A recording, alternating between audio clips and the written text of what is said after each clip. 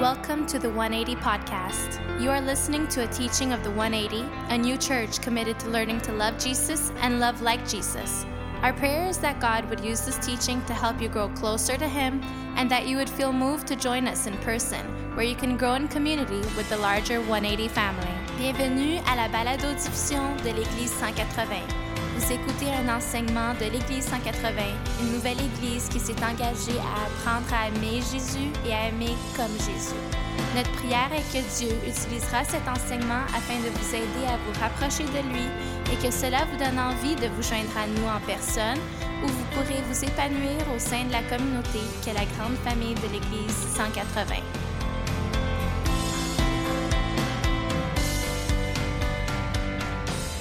Well, good morning. So good to be with you all this morning. And if you're joining us online, welcome. Today, we're wrapping up our series that we've been going through that we've called Beyond Myths, where we've been really looking at what it means to be people who are shaped by the truth. And part of what we've been exploring is the fact that we're all susceptible to believing things that aren't true. And we're learning to pay attention to this reality that myths or lies, if left unattended, or if they're not looked at carefully and we're not paying attention to them, they can actually over time be destructive and cause real damage in our lives. And so during this series, if you've been tracking with us, we've been looking at some of these different common myths that are easy to believe, that if we don't think them through critically, that we can, again, they'll shape our lives in negative ways. And if you've missed this series, or maybe if you're just joining us for the first time in person or online, you can go back and look at some of the other weeks. Go to our YouTube channel and watch those. But if you've been tracking with us so far, we're going to put some up on the screen and see if you can remember some of these myths that we've looked at already. Okay, see if you can finish these sentences. Okay, so the first one, everything happens for a reason. Very good. The second one, what goes around. And the last one, all religions are the... Good job, you guys are paying attention, at least to those parts. Amen? It's always good. And so, as together we've really been looking at how these phrases can shape our beliefs in ways that, again, that point us away from the truth and shape us in negative ways. And now we've only had a time so far in this series just to look at a few of these myths, and we're going to look at another one today. But part of our hope as we've gone through this series and what we want you to pay attention to is the fact that there are different lies and different myths beyond these ones that can shape us, that we need to pay attention to, not just during this series, but beyond this series as well, to realize how important it is in our faith and as Christians to learn to recognize and to discern those lies and those things that move us away from God and His ways. And one of the key scripture passages that we've looked at, I think so far in this series, comes from John's Gospel. And it's where Jesus says this about the importance of being those who are shaped by the truth. This is what it says in John 8. Jesus said to the people who believed in Him, "You are truly my disciples if you remain faithful to my teachings, and you will know the truth, and the truth will set you free." So here Jesus is reminding us that to commit to following Him means to take seriously this call to live in the truth, to be shaped in such a way that it sets us free.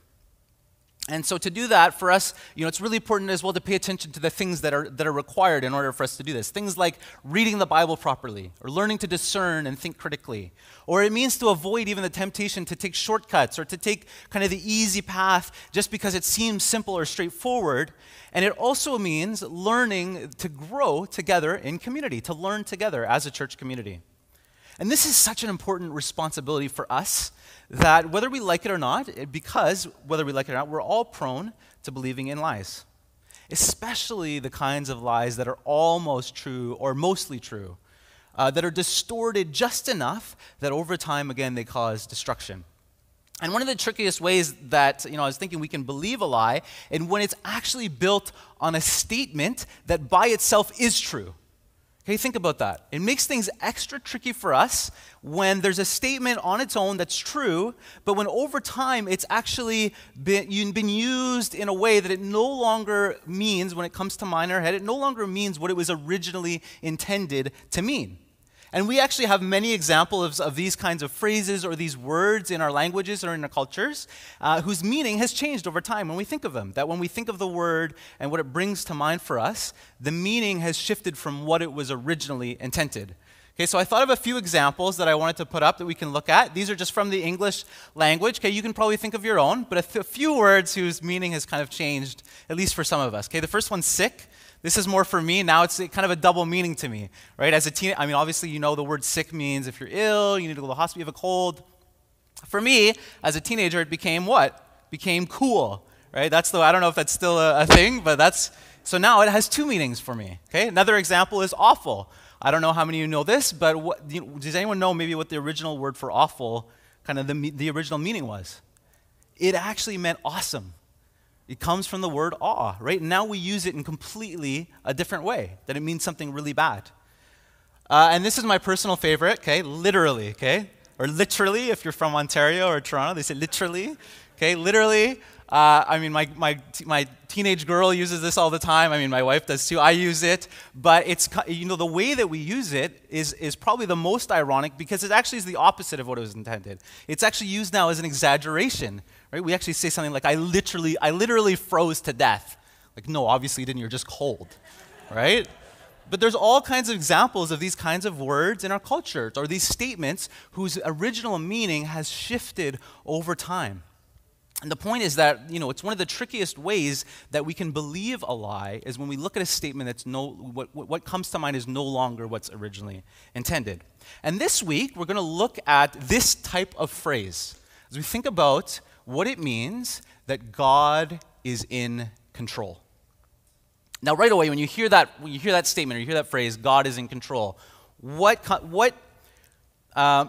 you hear that, it's actually what, that statement? It's actually true, right? That God is in control. This idea on its own is not a lie or a myth. But as we get into this phrase and as we're going to look at it today, if we're not careful, over time, the meaning behind the statement, God is in control, can become so warped in how we think about it, what comes to mind, and how we apply it to our lives, that to the point that when we hear the phrase, God is in control, we're no longer now holding together this original meaning and this original kind of intention, and instead, we're now believing or thinking of a lie or a myth. As Christians, we need to think deeply about this idea that God is in control, and to correct a lot of the baggage and the misunderstanding and the damage that can easily accompany this phrase and how it gets shared with others. So in a moment, we're going to look at a popular verse in the Bible that's found in the book of Proverbs. And so far in this series, one of the things that we've tried to do as we've kind of helped to discern the truth and to pay attention to lies is we've talked about how important it is to read the Bible properly. Okay, and one of the things we've talked about is how important that in order to read the Bible properly, in order to do that in a way that keeps us from believing in lies or letting myths take root in our lives, is to learn to avoid pulling verses out of context that disconnects it from the whole Bible.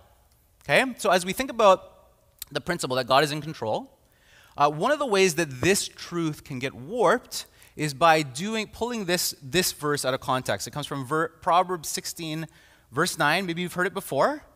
We'll read it to you. It says, "We can make our plans, but the Lord determines our steps."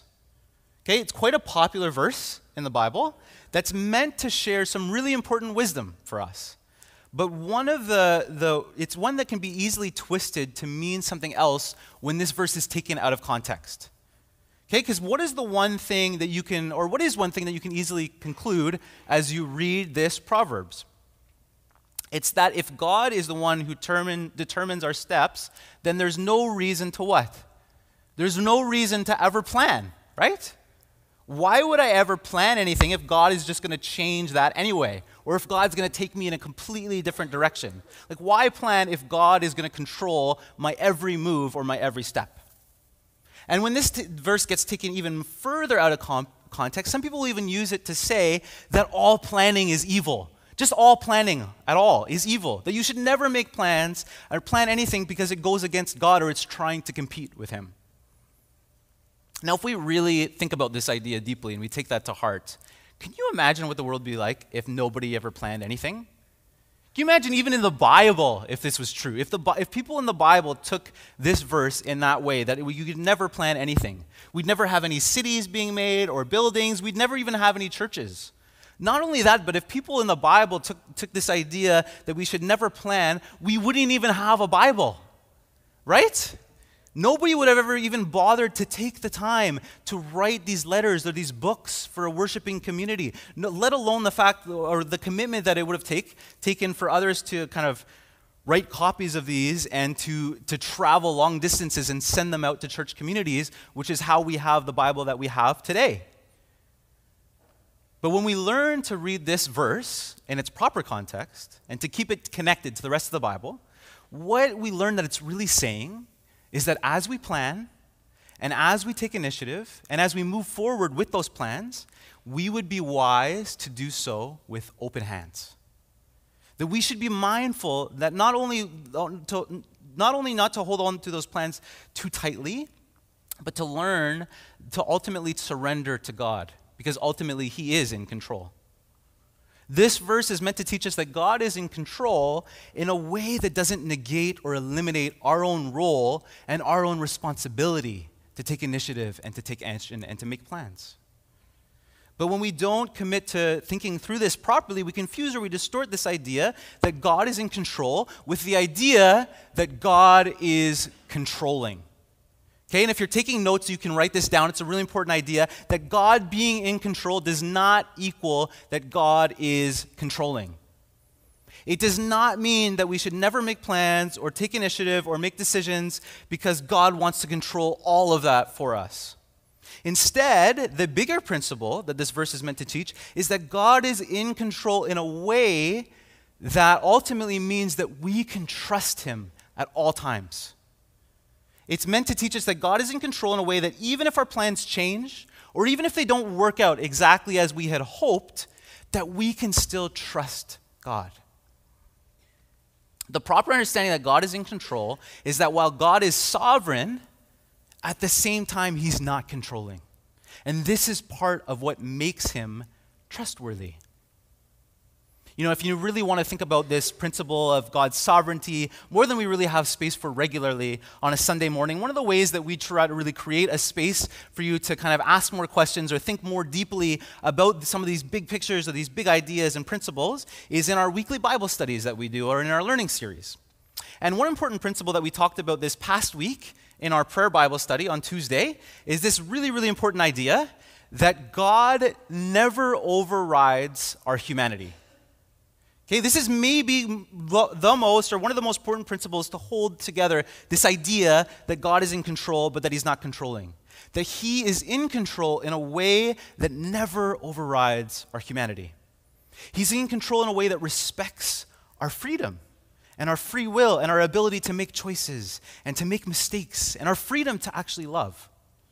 And if we miss this principle, we think that not only is God controlling, but we begin to see ourselves as things that should be controlled. We begin to see ourselves less like human beings and more like robots.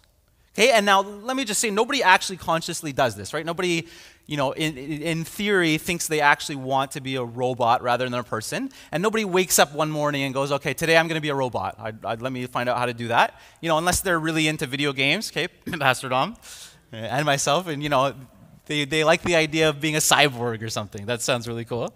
But whether they like, we're aware of it or not, for all of us, there are times when we're all tempted to think or to function more like robots than human beings. Because in many ways, it would make our lives so much easier.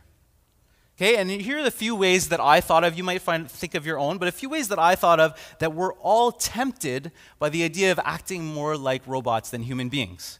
Okay, the first way is that we're tempted by this is to avoid making tough decisions. Think about it. Robots never have to make tough decisions, right? Because everything is already decided for them. And who doesn't want that at times, right? When so often, when we're faced with a tough decision, we'd rather, if we admit it, just be told what to do. It makes things so much easier. When faced with a tough decision, we'd actually prefer that this idea that God wants to control every decision we make, because then He can just tell us what to do. And this way of thinking has many dangers, but one of the kind of dangerous things that can come out of this approach is a certain approach to making the decision. Maybe you've done this or you know this, where you just open your Bible, you open to a random page, and you put your finger on the verse that comes next, right? I don't know, anyone want to admit that they've done this before? I've actually done this a few times, okay, especially as a teenager. And one of the things that I've noticed is when you do this approach is whatever you land on, the first thing's never quite right? You have to keep going until you actually find something that you like. But that's the kind of things we're prone to doing if we think that for every decision, God is going to tell us exactly what to do next. A second way that this robot view can be tempting for us is similar to the first one, but it's as a way of avoiding responsibility.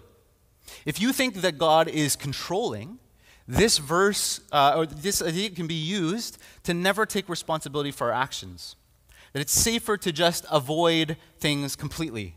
That like a robot, it would be easier almost if you could just shut off or shut down. Right? That you could, in those times, ignore the things that are happening around you until you get a clear word from God. And the third way that we can be tempted by this idea of being more like a robot is that there's always someone or something to blame, especially when things go wrong. Right? It's so tempting to view our relationship with God this way because it makes sense almost of times of uncertainty or times of confusion or times when things aren't going as planned or as we hoped. We want Him to make all our big decisions, things like to tell us where to go to school or what job to take or who to marry or what city to live in, so that when things do go wrong, we can blame Him if it doesn't work out exactly how we hoped. And on the flip side, it's easy to think that if things don't go as we hoped, then if it's not God's fault, then it must be our fault, right? Because somehow we must have missed out, we must have fallen out of His will, we must have chosen the wrong school or the wrong spouse, or that we went right when He told us to go left, and that somehow as a result, it's almost like God's decided now He's just going to throw away the remote that controls our lives, and we're going to be left on our own. And I'm not talking in this last one about an example of a decision or a choice that's between something that's right or wrong, or a decision between something that's a sin or that's not a sin. I'm talking here in this last example about a decision that's between two choices that are both good. That it's easy to think that if something doesn't go as planned, after we've moved to a new home or switched jobs or whatever it is, that it either must be God's fault or that we must have heard wrong. As you look at this list, which of these are you most tempted or prone to falling into? Maybe maybe this week God is inviting you even to pay attention to the ways that you're prone to be attracted to this idea that He is controlling. And by this temptation maybe to behave more like a robot, maybe more like somebody who is being controlled, whether it's to avoid tough decisions or to avoid responsibility, or maybe if you're prone to blame God or blame yourself for everything that happens when things don't go as planned. Instead of holding together this idea that God is in control, meaning that He is sovereign and He can be trusted even when things don't go according to plan. That He's not controlling of our every decision. There's a piece that I looked at a few weeks ago that I came across on the BBC, and I'll have it up on the screen here. It's called God and Robots, Will AI Transform Religion? Okay, it's a crazy idea that they did a piece on, and you can see the description on the side here where it says, it's talking about this video, and it says, experts say major global faiths are discussing their relationship with AI, and some are starting to incorporate this technology into their worship.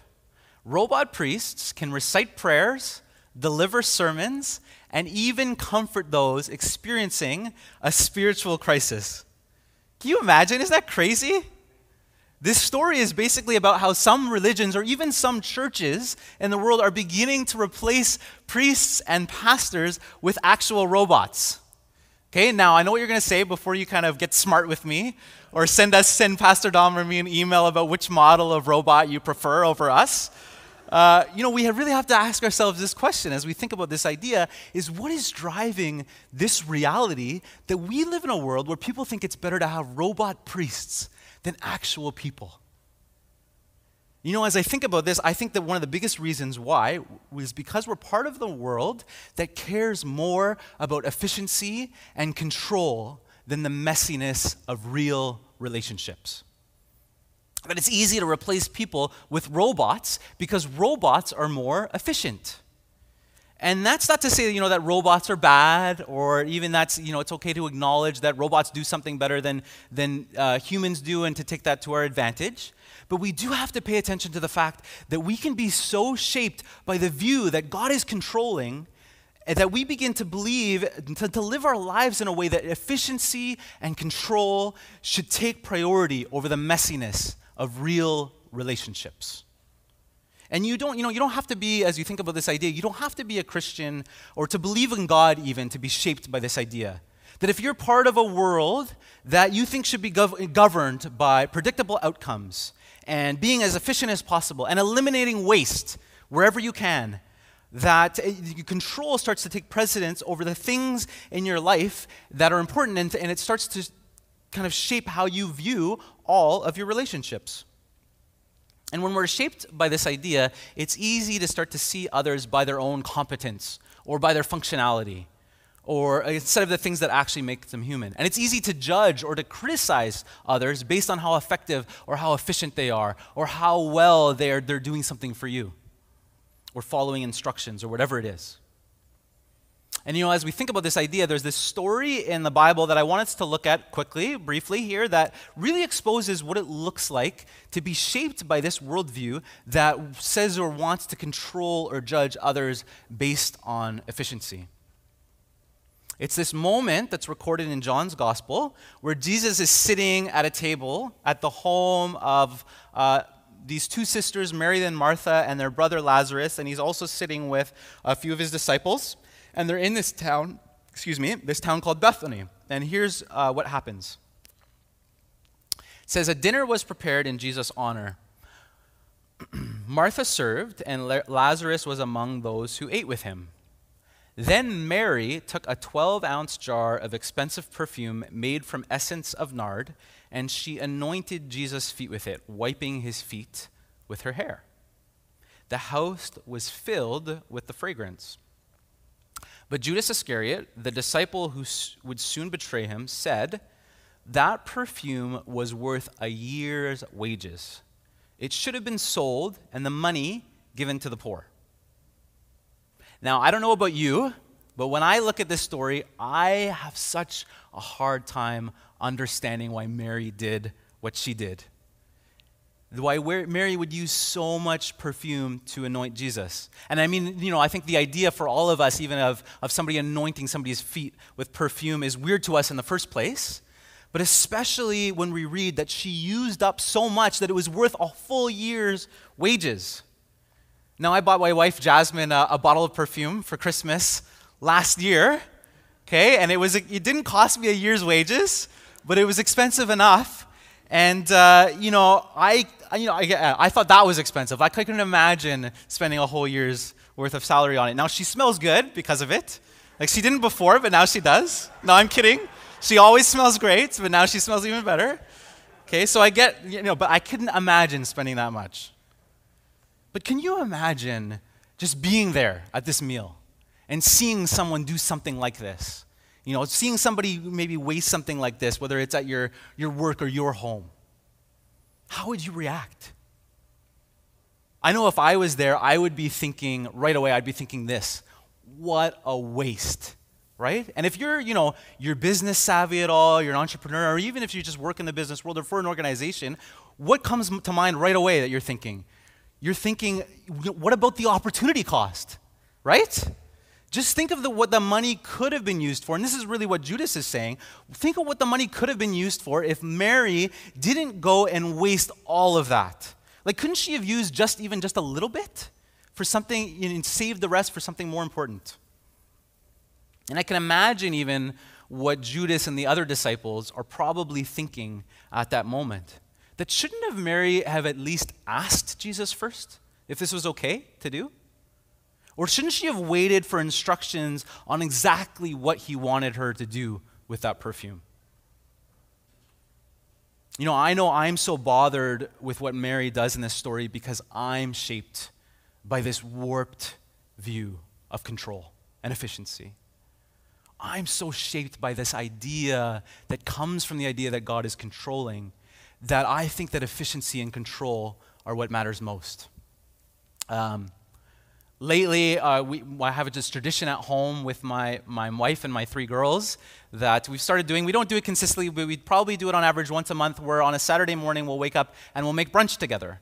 And our girls usually ask, if we can do this, do I have time? And so we'll decide if we're making pancakes or waffles or crepes, and we'll make just one of those things, and then we'll make like bacon and eggs and fruit, and we'll do that all together.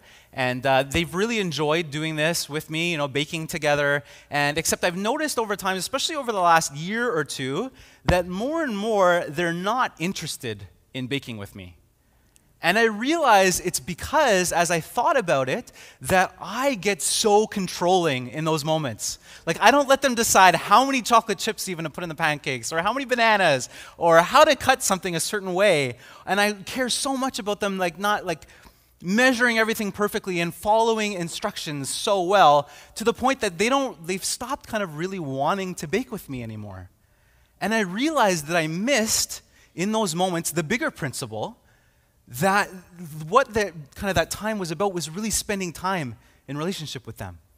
That it was spending time together and enjoying that time in order to prepare a meal together. And it didn't matter exactly how the meal turned out. What I realized as I think about this, that one of the things I missed is how really God helps us to mature, that part of helping them mature even in that moment is to give them the initiative to make some of their own decisions, to decide how many chocolate chips, to use their imagination and their creativity, that would actually help them to grow, that would help our relationship, but it would also even help them learn how to bake. It's so easy for me and for all of us to do this in a world that's so shaped by efficiency and control. After Mary decides to use all his perfume to anoint Jesus' feet, this is how Jesus responds to the complaint from Judas. It says, Jesus replied, "Leave her alone. She did this in preparation for my burial. You will always have the poor among you, but you will not always have me." Now, it's important to note here that Jesus is not saying that we shouldn't make it a priority to be generous to the poor. We just even talked about that earlier in the gathering. And again, this is another verse that if isolated, the meaning can be disconnected from the rest of the Bible and even the rest of Jesus' teachings. But what Jesus is saying here is that instead of being criticized, Mary should be commended for the initiative that she showed and for prioritizing her relationship with Jesus, instead of worrying about how much perfume she's using. And not only that, but in this moment, Mary is demonstrating what a true friend she is to Jesus because of what she does for him. That she symbolizes for us what it looks like to be a true friend, because without him kind of having to say anything to her, or without any special prompting, she is the one who recognizes on her own what Jesus is preparing to go and do. She is the one who's connected to the bigger story here. And so she's the one who anoints his feet as an act of preparing him for his death, when Judas and the other disciples have missed this completely. See, Jesus points us to a God who is both sovereign and in control, but not controlling. And Mary recognizes that God in the person of Jesus is someone who can be trusted even with what's about to unfold in their lives. She demonstrates what it means to be a true friend to Jesus and to take initiative through this act of love that she shows to him. As you think of this story of Jesus and Mary, what relationship comes to mind maybe for you? Where have you maybe been tempted to replace the messiness of real relationship with the need for control or for efficiency or functionality or whatever it is, and that as a result, maybe you've missed what really matters most in that relationship? just a few chapters later in John's Gospel, Jesus will again sit around a different table now with his disciples in an upper room. And as he's sharing this intimate moment with them, he will begin to really prepare them now for his death. And he will help them understand the significance of what he's about to do when he says these words in John 15. Jesus says, go to the next. Jesus says, there is no greater love than to lay down one's life for one's friends. You are my friends if you do what I command. I no longer call you slaves because a master doesn't confide in his slaves. Now you are my friends, since I have told you everything the Father told me. As we look at these words, I wonder if in this moment, Jesus, as he's telling this to his disciples, is thinking of that moment with Mary of Bethany. As he explains that to grow and to mature in our understanding of who he is to understand what it means that now he calls us his friends. That it's to move from seeing ourselves as God's slaves to understanding that he wants us to experience the freedom of a real and dynamic relationship with him. You know, and if I can just go a little deeper, just for 1 second as we begin to wrap up, as we consider this idea of God's sovereignty and what it means to be aligned to God's will and to God's purposes, that it's in the context and the freedom of a real friendship that we learn to desire and to love the things that align with God's ways. It's not in the context of a slave who's being forced to do what he wants us to do. Dallas Willard, you may have heard of him. He was a pastor and an author and just one of the great kind of Christian thinkers of our time, has this great quote that he gives about what it means really that God sees us now not as robots but as his friends. Okay? And here's what Dallas Willard says. It's a big quote here. I'll read it out for us. He says, "What we want, what we think, and what we decide to do when the word of God does not come, or when we have so immersed ourselves in him that his voice within us is not held in distinction from our thoughts and perceptions, these show who we are. Either we're God's mature children, friends, and co-workers, or we're something else." In other words, what Dallas Willard is saying here is that real growth and real maturity happen in the context of a dynamic and loving relationship with God where we're learning to take initiative and make decisions, and where we have just naturally become so shaped by God's ways and God's love for us that we don't need him to always be telling us exactly what to do at every moment. Because we're learning to naturally love the things that he loves as we learn to worship him and to do the things that he wants us to do. And as we kind of live into this and this becomes more natural to us, we learn and we discover that there's some things that God actually really loves when we decide. That he loves when we participate with him in that way. This is a picture of a God who can be trusted. It's of a God who we can trust is both sovereign and ultimately in control, and who has promised to be with us and to even go before us as we grow and as we mature and as we learn to discern well and to take initiative and to take risks and even to make mistakes. It's the picture of the kind of God who loves it even when we use our imagination. Then as we learn to participate in the things that align with his ways and his purposes and that give him joy. As we think, again, of Jesus' words to his disciples that he now calls them friends, it's so meaningful that when Jesus does this, he says these words as he's preparing to go to the cross. Right? Because the cross is the greatest symbol that we have to show that God is both in control but not controlling. It's the greatest symbol we have for a God we can trust, because he paid the ultimate price to be in relationship with us, to restore that relationship with us again. It's by the cross that he won our freedom once and for all. It's by the cross that he has now victory and power over death and over destruction and over all kinds of evil. It's by the cross that he showed us that he has not abandoned us, but that he is with us. But it's by the cross that the way that he accomplished this was not by coercion, it was not by force, and it was not by control, but instead it was by emptying himself, by paying the ultimate sacrifice and giving up everything out of his love for us. And it's this image of the cross, as we think about that, it's what God did and how he chose to do it that brings real transformation to our lives and to our world. This is how God, in his sovereignty, chose to transform. Because of the cross, God shows us that real change doesn't come through being controlling or by treating us or others like robots, by respecting our humanity. We're transformed not by control, but by his forgiveness and his mercy and his grace. And now, instead of him controlling our every step, Jesus now invites us to choose whether we want to say yes to him and whether we want to follow him, to participate in what he's doing in the world, knowing that he alone is worthy of our trust. Maybe if you're listening or you're here for the first time, you're listening online, the idea of Jesus and even what he did is new to you, or of saying yes to him. Maybe you've never even thought about the cross that way, that we follow him because he is trustworthy because of what he's done and the way that he did it.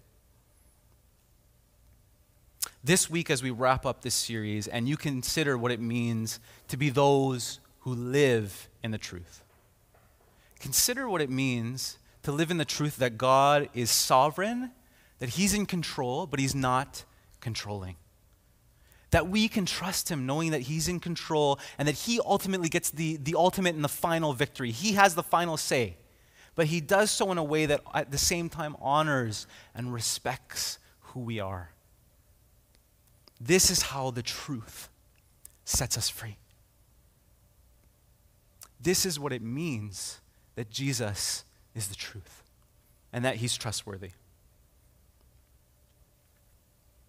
Maybe this week, as you think about this and as you go from here, think about what it means to be shaped by this truth, that God is in control but not controlling. To trust that he's with you even in those moments where he doesn't tell you exactly what to do, or when you're not sure what to do next, that he is with you and that even by his Spirit he has gone before you, that he calls you to trust him, that he's setting you free even to use your imagination, maybe in a way that you never have before, to try things and to take initiative and to participate with him and his purposes and according to his ways. Or maybe this week you can even just take the time to ask God, where in my life have I let control grip my heart?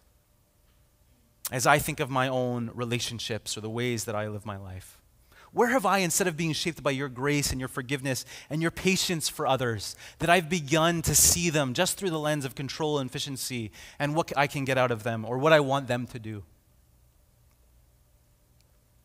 Jesus reminds us that because of the cross, he is setting us free to follow him now, to say yes to him as the truth that is trustworthy, that is worth following. To know that he's the God who can be trusted because his truth sets us free to mature and to grow as we learn to participate with him and to love him and love others around us. As we close, let us pray. I invite you all to stand.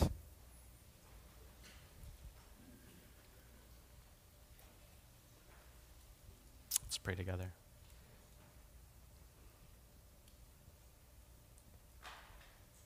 Jesus, we thank you for the mystery of the cross. Just what you accomplished by your death and resurrection. And what it means for us now that we can live as those who are set free and to follow you as the truth. To be shaped by the truth in such a way that the grip of control is losing its grip on us. That we're shaped now in a way and freed in a way that we can learn to love others, God, as you do, that's in line with your character, that you are in control but not controlling. God, we thank you that you alone are the God who is trustworthy. That we can trust you with our lives, and that as we learn to follow you and to be shaped by you, that it changes everything, that it brings transformation to our relationships and to our world. God, as we go from here and as we wrap up this series, help us to continue to pay attention to the things that distract us, to the lies and to the myths that shape us in the ways that don't align with your ways. God, help us be those who live by the truth, who learn what it means, Jesus, to love you and what it means that you are setting us free, and that ultimately you know you have already won the victory. God, that we can trust you even when we're not sure what to do next, or we're not sure what's coming, or we're in a situation where things haven't gone as planned or quite as we hoped. That God, we can know that in those moments as we look to you, that we can trust that you're with us and that you're guiding us and that we can depend on you. And so be with us as we go from here. Go ahead of us by your Spirit, God. We pray in your name, Jesus. Amen. Hey, thanks everyone. Thanks for being here, and for those joining online. Just a couple quick things. Next week, we're starting a new series, our Christmas series, as we enter the Advent season. So really excited. We're also next week doing a child dedication. And so love for you to come and just even invite a friend or a family member to that. That's going to be just a really special time for us as a church community. And just before you go as well, as we've wrapped up this series, and maybe as God has stirred something in your own heart that you want to talk about or you want someone to pray with, we have an amazing prayer team who's in that space at the back here. Would you just take the time, just to pray with them, just to kind of invite them into something that you're wrestling with or you want to invite God into. So again, thanks everybody. So good to be with you, and we'll see you next week. Have a great week.